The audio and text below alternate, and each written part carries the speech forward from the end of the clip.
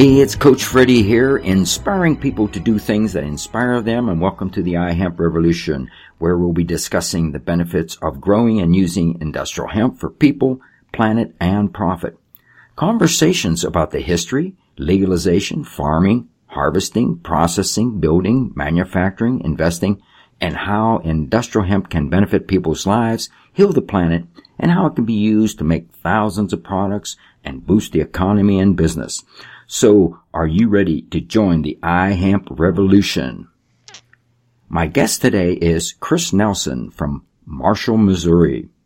Chris Nelson is the innkeeper for Kitty's Corner Guest Houses in Marshall, Missouri. He's a freelance photographer and a computer trainer. Myself and the Hemp Road Trip crew stayed at one of the guest houses right there in Marshall, Missouri, just a few weeks ago. Chris is a historian and knows the detailed history of hemp and the part hemp played in Missouri and the Sante Fe Trail. And today, Chris is going to share some of that history with us. So, Chris, thanks for your hospitality in Marshall there a few weeks ago, and welcome to the Hemp Revolution. Well, you're very welcome, Coach Freddie. It was so much fun meeting yourself, and the 2016 Hemp Road Trip. Having it come to Marshall was really special and very eye-opening for those who were able to visit. Well, that's great. So, Chris, can you give us a little bit more background about yourself and how you got interested in hemp and the history of hemp, especially in Marshall, Missouri there? How did it all start? Well, Freddie, actually probably a long time ago, but as of late, within the last 4 years or so, I got involved with advocating legislation for the cultivation of agricultural hemp. And in particular for, where I live here in Missouri. I'm in Saline County in Marshall, Missouri. And Saline County is just waiting for an opportunity to arrive as far as an economic boost. And essentially it's like a microcosm for anywhere really in the United States. But in Saline County, the history of Saline County, from like 1830 to 1860, our main commodity was hemp. We also grew some cotton and grew a little tobacco, but essentially the whole hemp cultivation was primarily our source of income and culture. There was essentially a hemp culture involved as well. The hemp itself at that point was processed for cordage, for rope, and for canvas, and for bags, for packaging cotton and tobacco. So it was needed everywhere where there was tobacco and cotton, so it could be bound and processed. With hemp now, agricultural hemp being a possibility in Saline County, it's amazing what could potentially happen. Just what we do know with the products that can come with hemp, and then the industries that are right behind it. And in some ways, it's like a horse before the cart in just determining where to really begin. But essentially, that beginning won't happen, as we probably are all familiar, until the Controlled Substance Act either embraces hemp or essentially just, hemp and cannabis are actually end up being rescheduled so we can use both products. And that's, down the line, but until that happens, learning what it takes to put the seed in the ground, the harvesting, the processing facilities that'll be available or would want to be made available, and essentially attracting this new industry into Saline County is, I'm optimistic that by 2025, we won't recognize what it looks like in this neighborhood once the hemp culture comes back to our neighborhood. What part of the history does the Sante Fe Trail? Everybody has heard of the Sante Fe Trail, but I think very few people know the history of that and what hemp played in that. Yeah, the Sante Fe Trail was huge as far as developing the hemp industry just prior to the Civil War. In short, the Sante Fe Trail began just up the road here in Franklin, Missouri, and a fellow named William Becknell was brought on board to take a crew out to Sante Fe. I think there was like maybe 6 to 8 people, and at that point, the Louisiana Purchase had just gone through. And one of the things Sante Fe was known for was its Mexican silver. And so the idea was to bring items to trade there in Sante Fe and then bring back the silver. This was just, about 200 years ago right now. I think it was like around maybe 1818 up to, around 1820, right around that area when they first went out. They just had horses at that point and left in October and made the round trip to Sante Fe, came back in February. So you can just imagine the weather conditions, it was just outright prairie and Indians. And there was just a movie that just came out with Leonardo DiCaprio that I think was called Revenant, that captures what it was probably like for William Becknell to make it there and then eventually back with these bags of silver. And once he got back with those bags of silver, and from what I understand, the way the story goes, he literally just opened up a bag and just let all the silver fall right onto the ground. And, he was pretty proud of himself and to be able to do that. And so that got the attention of folks who thought, well, let's get a wagon expedition out there. And I believe there was maybe about a half dozen wagons they put together with items that they were going to trade, everything from furs to material goods that actually you probably need to have a little bit more information on what they did bring out. But the source of what helped them bring it were these wagons. And this is where the attention I got from this was they were the wagon coverings themselves were repurposed sailing ship sails, and many of the wagons were.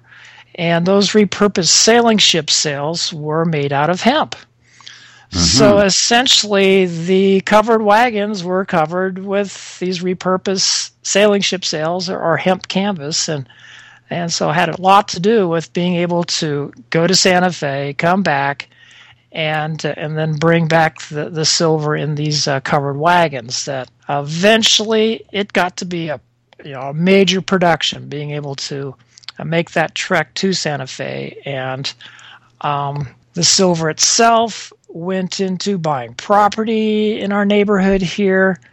And that attracted the attention eventually of folks in Kentucky who, and in fact, parts of Kentucky are very similar to this part of Saline County as far as, especially areas of Kentucky I'm a little bit familiar with around Murray, Kentucky. That's just a perfect place for hemp cultivation, and there was quite a bit in that time, basically in the 1700s.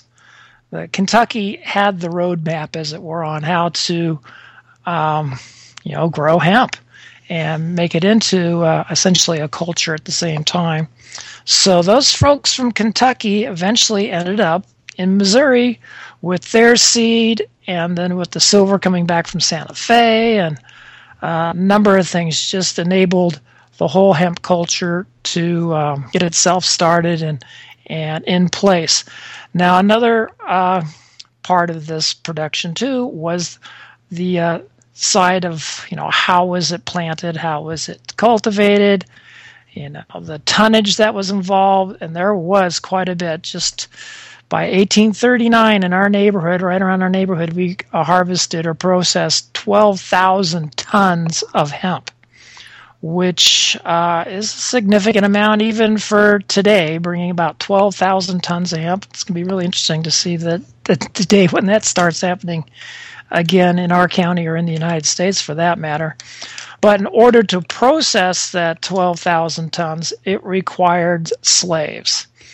And those slaves were, from Kentucky. They came from Kentucky, and then eventually it was a culture right here in our neighborhood. We didn't have slave plantations, say like that were in Mississippi, that are more like for cotton plantations. But they were, utilized, or slavery was utilized to, harvest the crop, process the crop, and for most hemp farmers, they probably had 1 to 2 slaves to help them.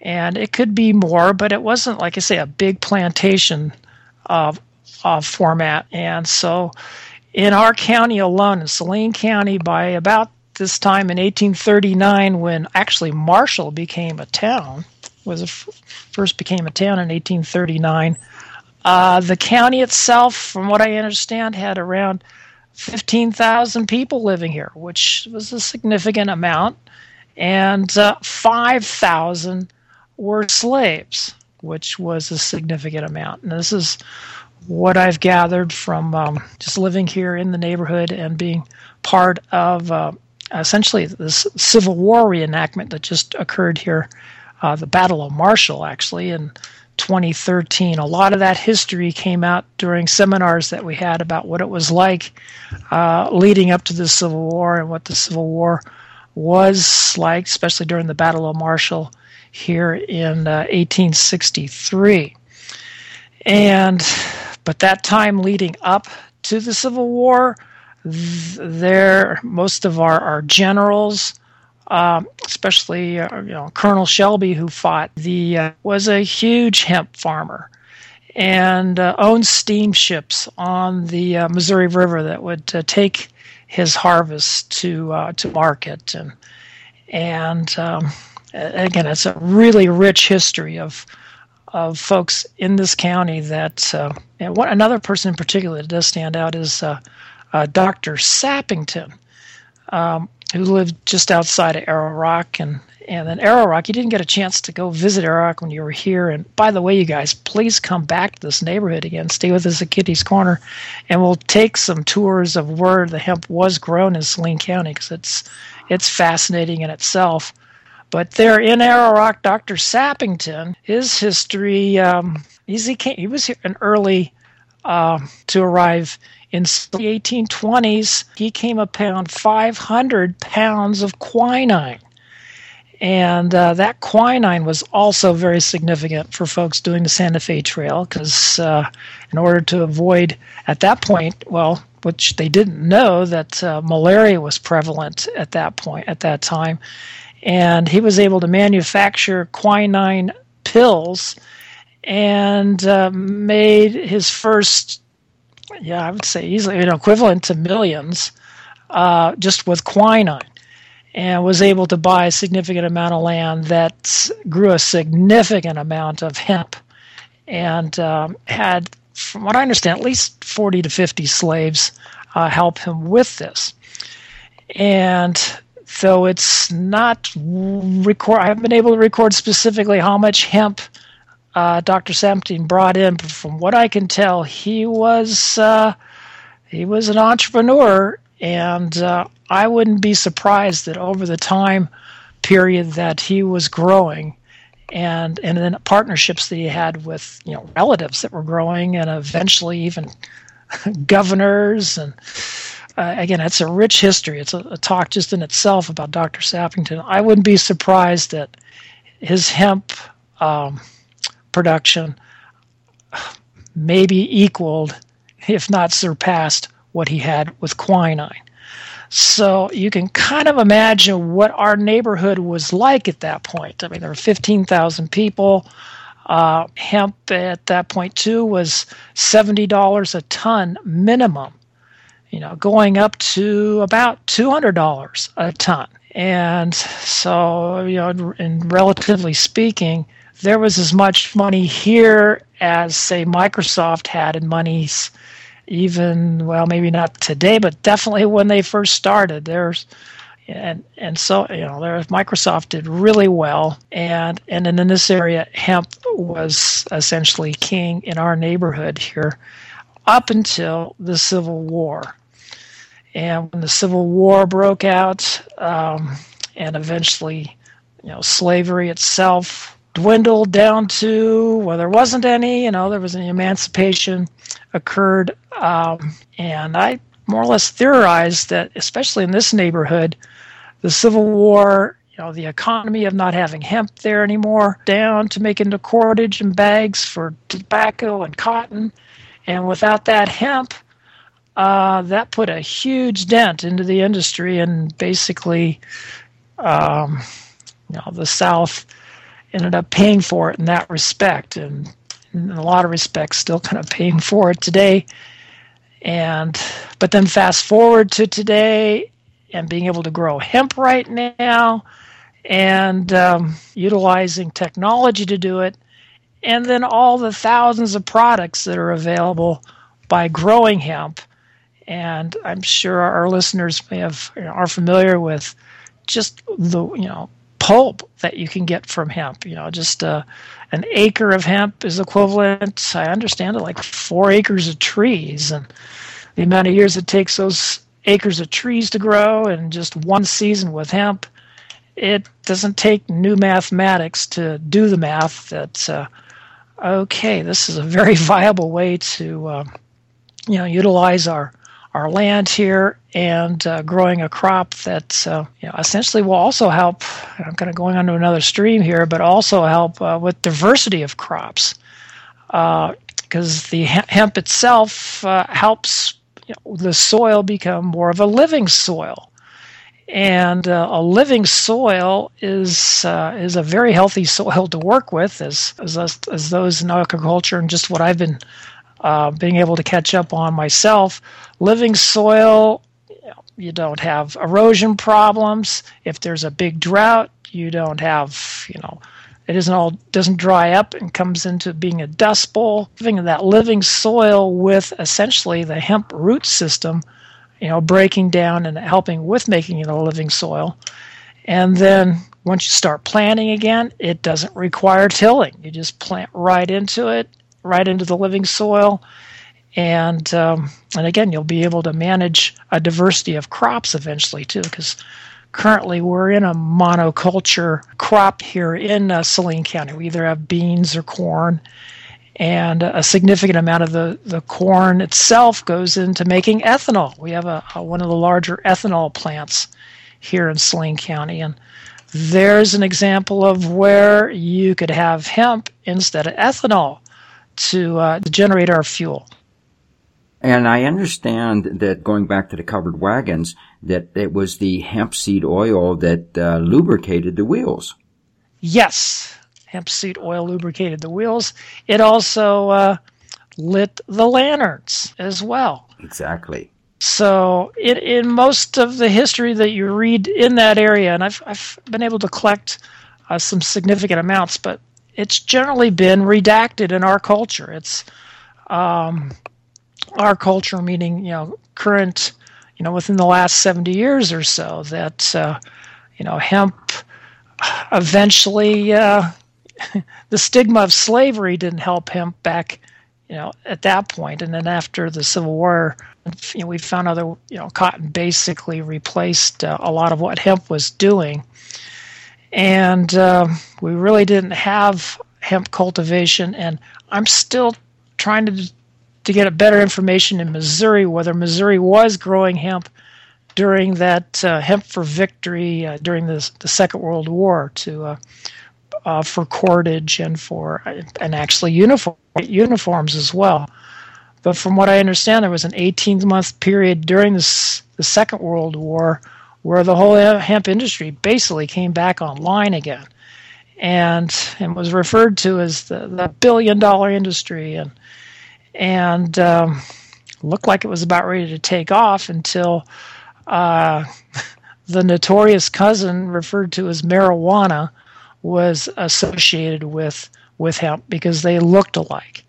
So that's between the yellow journalism that came out about marijuana and then eventually the whole hemp industry being cut off shortly after the bomb went off in Japan. Once the bomb went off, there are a lot of things went off in our minds at that point from what that we're seeing now. And Standard Oil, the plastic companies, to even the nuke industry, started up. And with hemp, it was in a position to do what all those products do. And, fast forward now to 70 years later, that's where our hemp education is coming about to, at least give us a chance to bring hemp back into a cultural renaissance, essentially.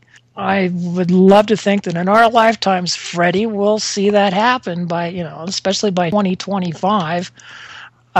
Just this whole renaissance of utilizing technology, utilizing media itself, documenting it as it happens as well, because this documentation is going to come in, I sense, really handy by about 2050, so we can kind of get an idea of where we came from over, a 35-year period of time, because 2050, it's only 35 years away, huh, Freddie? That's it.